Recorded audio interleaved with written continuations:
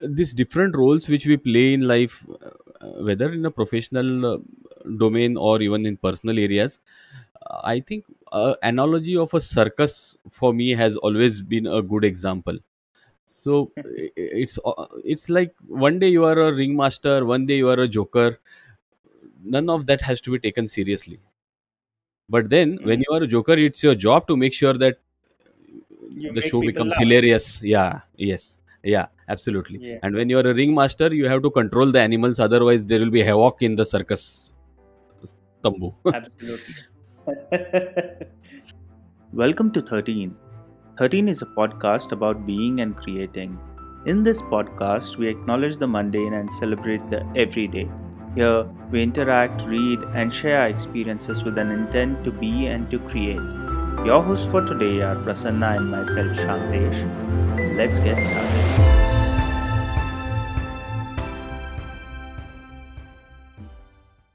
Last week, when I woke up, I came for my meditation in the room where I sit.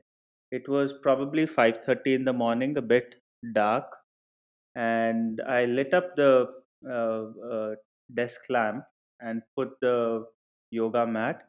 And suddenly, I noticed there was a big lizard which had mistakenly entered into the room, and that just shook me. I was taken aback. Uh, I'm not particularly scared or anything, but it was unexpected to have a lizard in the house. And then when I sat down, but it went to the other corner and my eyes were closed.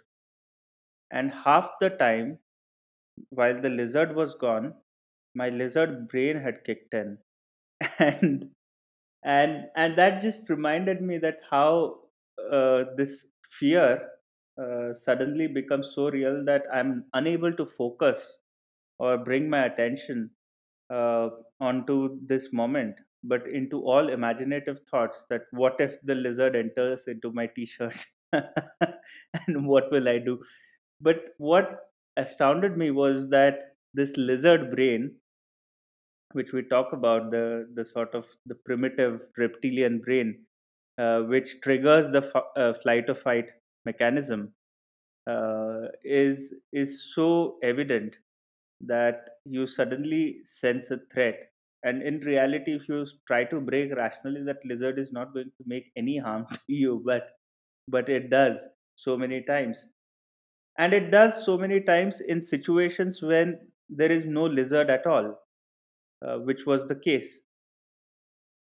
So, Prasanna, I wanted to bring this conversation of the idea of lizard brain, that, in what instances, how, and why does it trigger? Right. Uh, so if you see this example which you gave about meditation and one particular instance when you saw a lizard, so it is at a very minuscule scale, you can say, or at your personal level. The moment we take it at a larger level, consider 2020.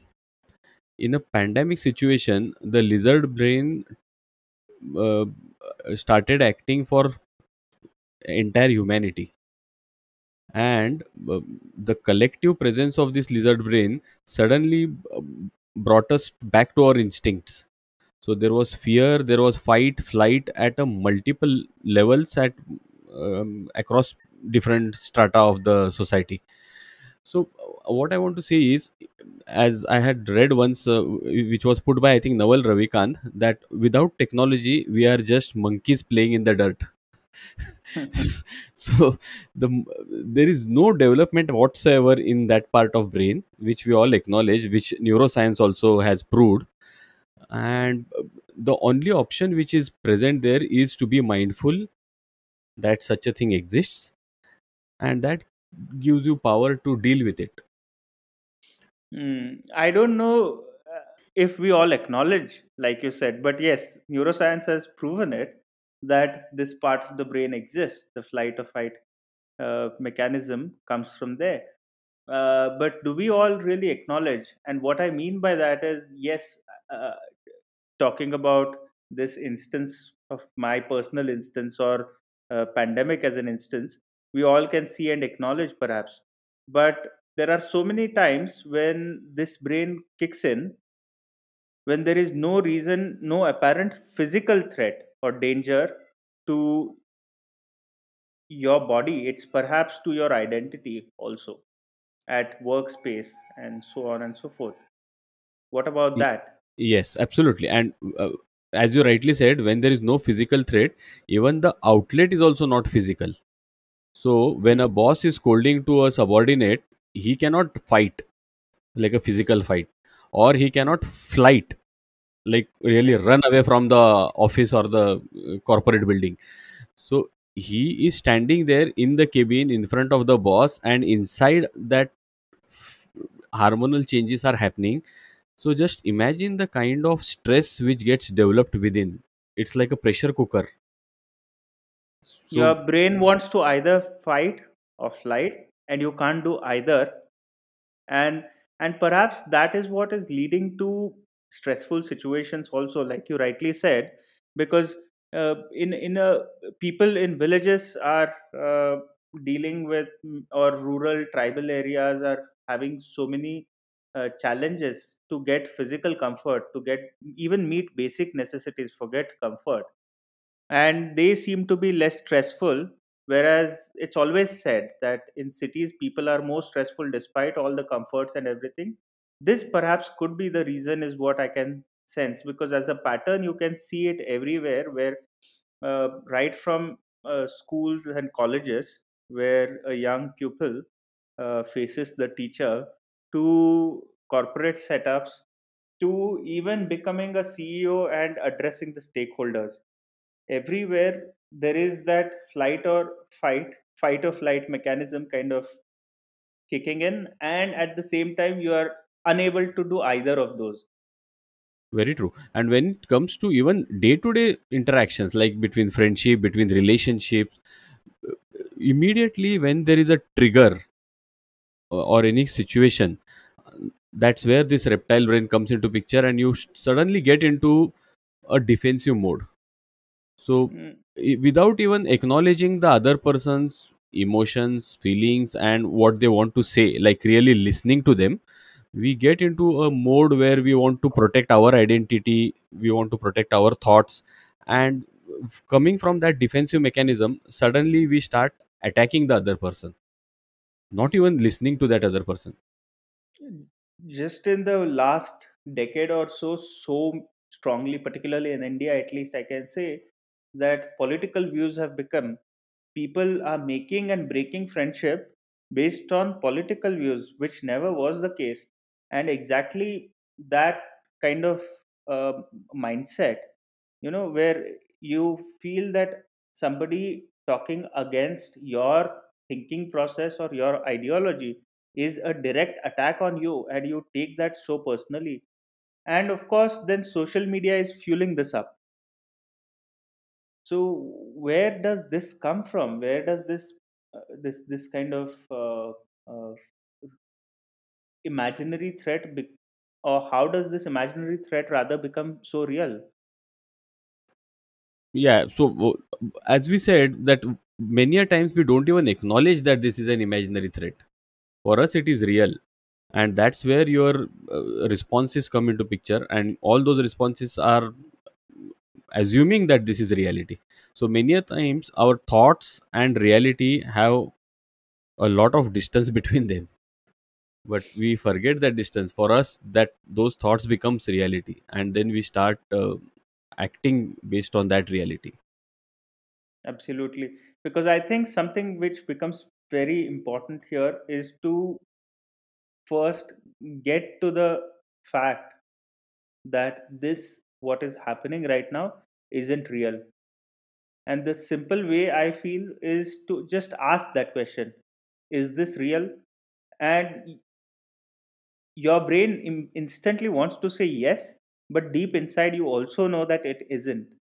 And I think you have to listen to that deeper inside, which really tells you, and inspect or investigate that why is it not real, and then become present to that. And perhaps our rational side, which has evolved so much, can itself take us out of this. Rational meaning conscious side, actually, and that awareness itself can take us out of this quicksand that we kind of get drawn into, sucked into, Yeah, and isn't it? when you said inspect and investigate the external situation or the reality, it is equally important to investigate the internal situation. In the sense, when I am getting hurt, when I am getting attacked, then who is that me? Is it my role? Is it my position? Is it my identity? So the moment I try to get to that reality of who I am, lot of things fall down. So Who I am as a reality, you need to elaborate probably a little more with an example. Could you do that? Because it's right now a bit vague, a bit abstract. yeah, so when I start looking at who I am, I may be considering my education. I have done engineering, so you can't tell me this, or you should not be telling me this. It can be my position in my office, in my job, or in my business. So I am running a business, and you don't try to act smart in front of you. You have not done that all, and all those things. Or maybe I have a particular position in a society.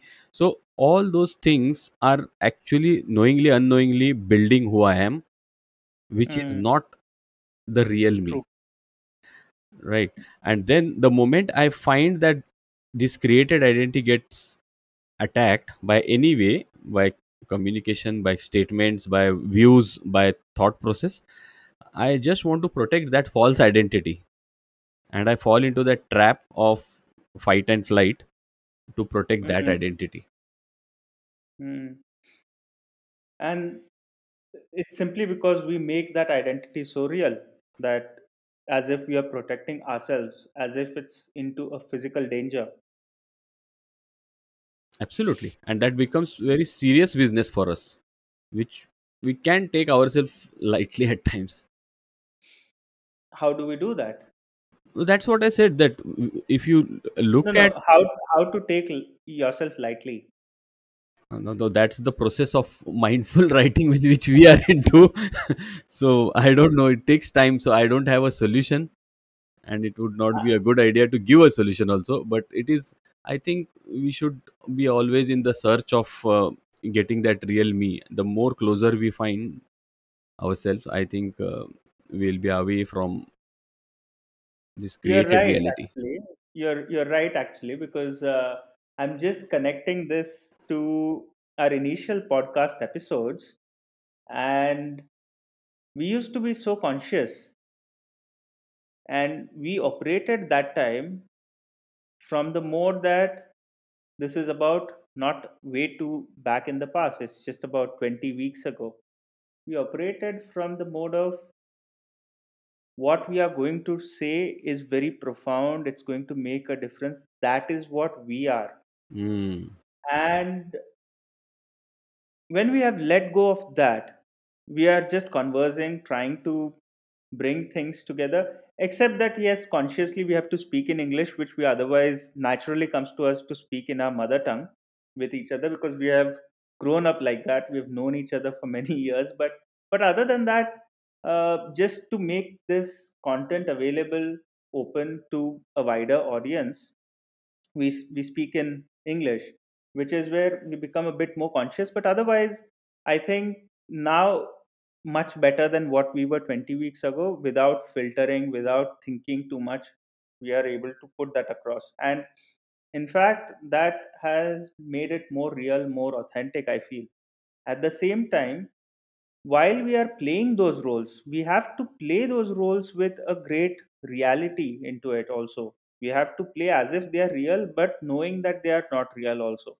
So there is a sort of a paradox in that situation.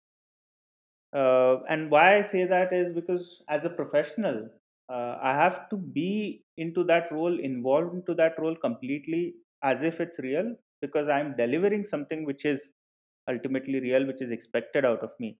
At the same time, being aware that it isn't real, or we are not going to make a huge difference to anybody but to our own living experience. I think how do we kind of get into Or because a lot of people will have this question that no, this is real, because it will occur as real also, what we are doing. And how do we kind of get out of this cycle, this paradoxical cycle? Yeah, I think for these different roles which we play in life, whether in a professional domain or even in personal areas, I think analogy of a circus for me has always been a good example. So it's like one day you are a ringmaster, one day you are a joker. None of that has to be taken seriously.